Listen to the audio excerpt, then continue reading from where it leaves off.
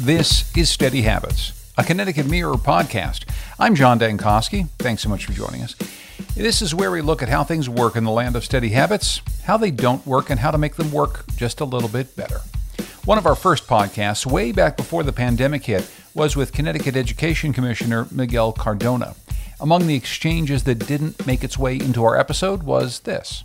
How do you think the state does in educating students for whom English is not their primary language? Not good enough. Not good enough. We have to focus on that more.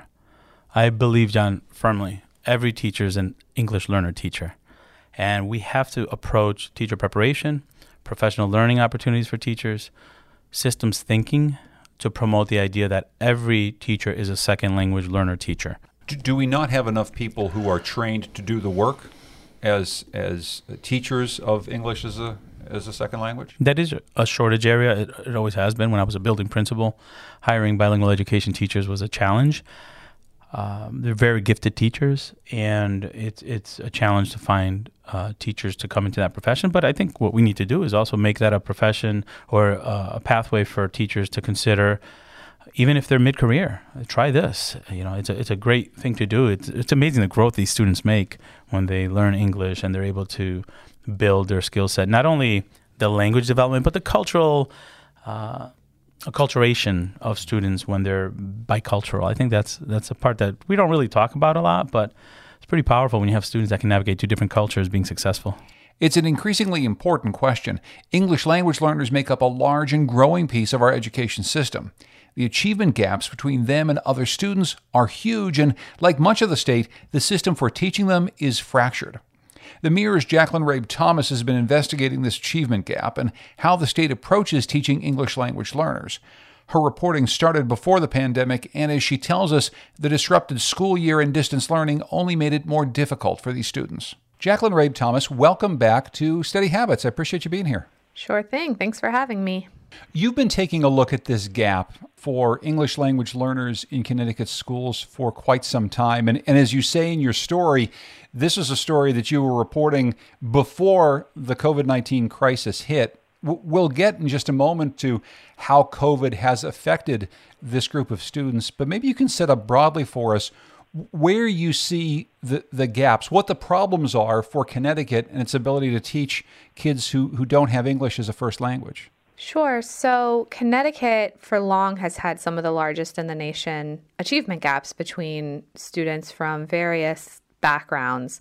English language learners, those who speak and write English at minimal proficient levels, they are no exception. They also happen to make up a significant portion of Connecticut's school-age population. So they're 1 out of every 12 students. It's a quickly escalating population in the state of Connecticut, if not the fastest growing population. And so, you know, over the years, I've dove into, okay, well, what are we doing for these students? And year after year, it turns out the outcomes are not really improving very much. So, for example, one of the things that really stands out the most for me is that we have this benchmark of looking at how long it takes for someone to be able to become proficient in English. And so all the research shows that, you know, you can't just snap your fingers and learn English in 1 year. It's, you know, a 5 to 7 year time frame.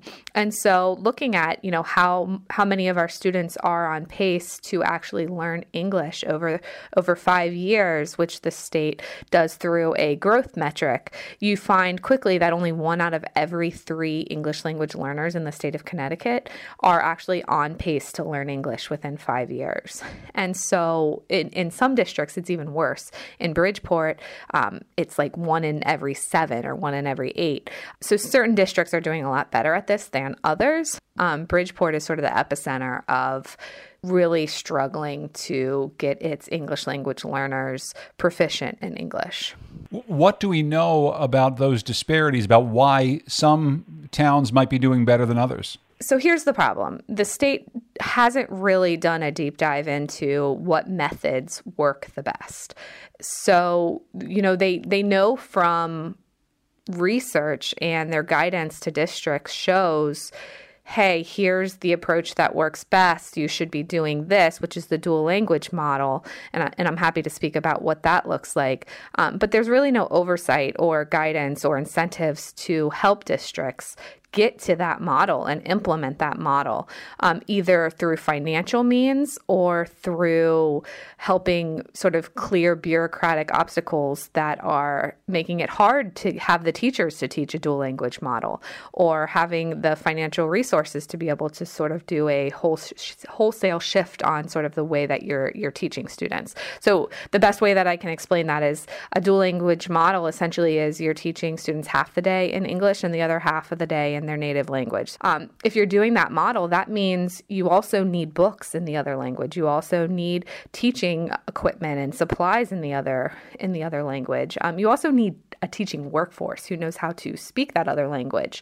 And so our state's colleges, as well as private colleges, are graduating maybe 24 teachers a year who are able to teach in another language, in a foreign language, to our students. And so there's tons of research that shows embracing a student's native language is actually a really effective model, not only for sort of someone's psyche to understand, like, hey, your language and your culture is valued here in this school, but also so that they're not getting behind in social studies or science because they don't understand the English that it's being taught in.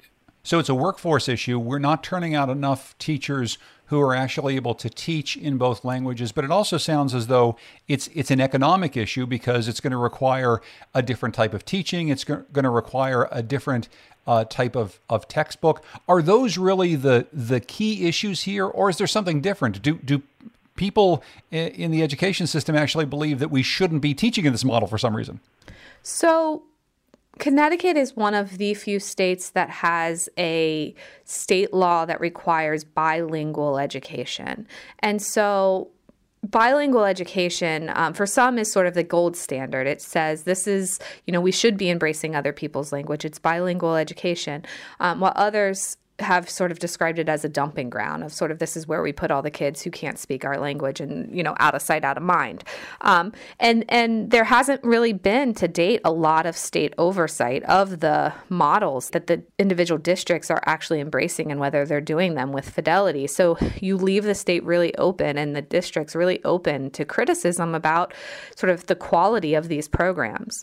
The state law requires that yes, their native language be embraced, but that they quickly move to teaching in English primarily within the school year. So it's not a long-term embracing the students' other language and their primary language, as the research shows is the most effective.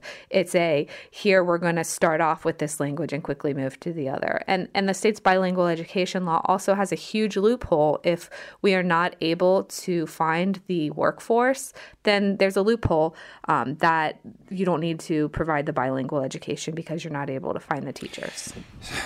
So where do you see the hang up here right now? Is it about state funding? Is the hang up happening, Jackie, at the local town level? In other states, they have found that it's also a really great way to get diversity into your classroom. So it's not just like a dumping ground of where all the non-English speakers are put and they learn half the day in English and half the day in Spanish.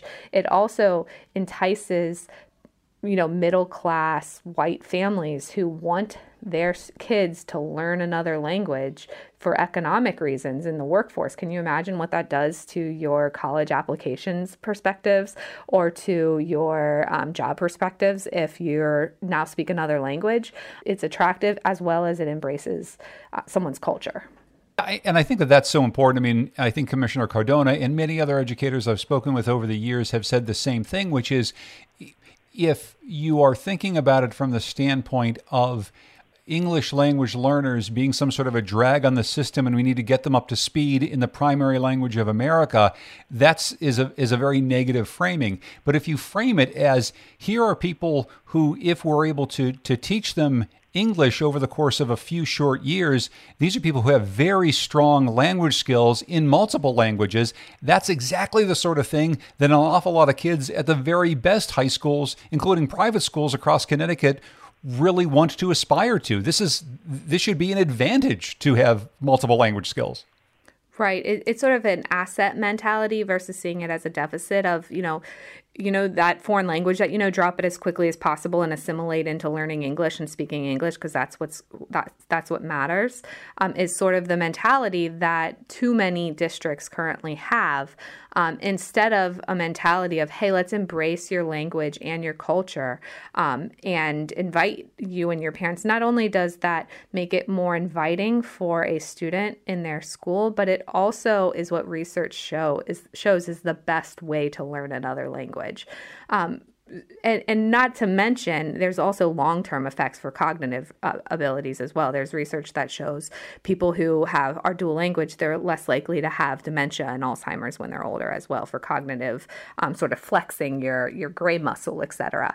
So, there's just so many benefits to having multi-languages. So the sooner that we as a country and as a school system sort of see it as an asset, I think we'll be aligning with what research shows. So a last thing for you, Jackie, but before I let you go, obviously all of education has changed in just the course of the last couple of months. We're still not entirely sure what education in the K-12 system in Connecticut is going to look like this fall. How has this particular problem been exacerbated by COVID-19? English learners, if you look at the demographics of the families where they come from, they also happen to be from lower socioeconomic class of individuals. So just accessing technology is a problem. And then compound that with too often the language that is being offered to them and their parents to help navigate online learning is in English. So as a parent myself, I spent an incredible amount of time helping my son navigate going to school online. I can't imagine. It was already hard enough for me. Now imagine if that was my second language was English, trying to navigate it. So some districts, to be sure, have helped with that and have provided platforms in other languages or provided direct support from their English language learners support staff. But there's still a lot of gaps that are existing that are more frequent than not. Jacqueline Rabe Thomas covers education for the Connecticut Mirror. Jackie, it's always good to talk with you. Thanks for joining me. Thanks for having me. That's it for this week's Steady Habits. You can read Jackie's story and all of our education reporting at ctmirror.org. You can also join us for an online roundtable coffee conversation about how COVID has interrupted education and what we're doing about it. On Tuesday morning, July 28th, you can look for more information at ctmirror.org. Thanks to George Mastrianis and Dave Swanson for the Steady Beats that they recorded at Legend Studios in Avon, Connecticut. I'm John Dankosky. Thanks so much for joining us. We'll talk to you soon.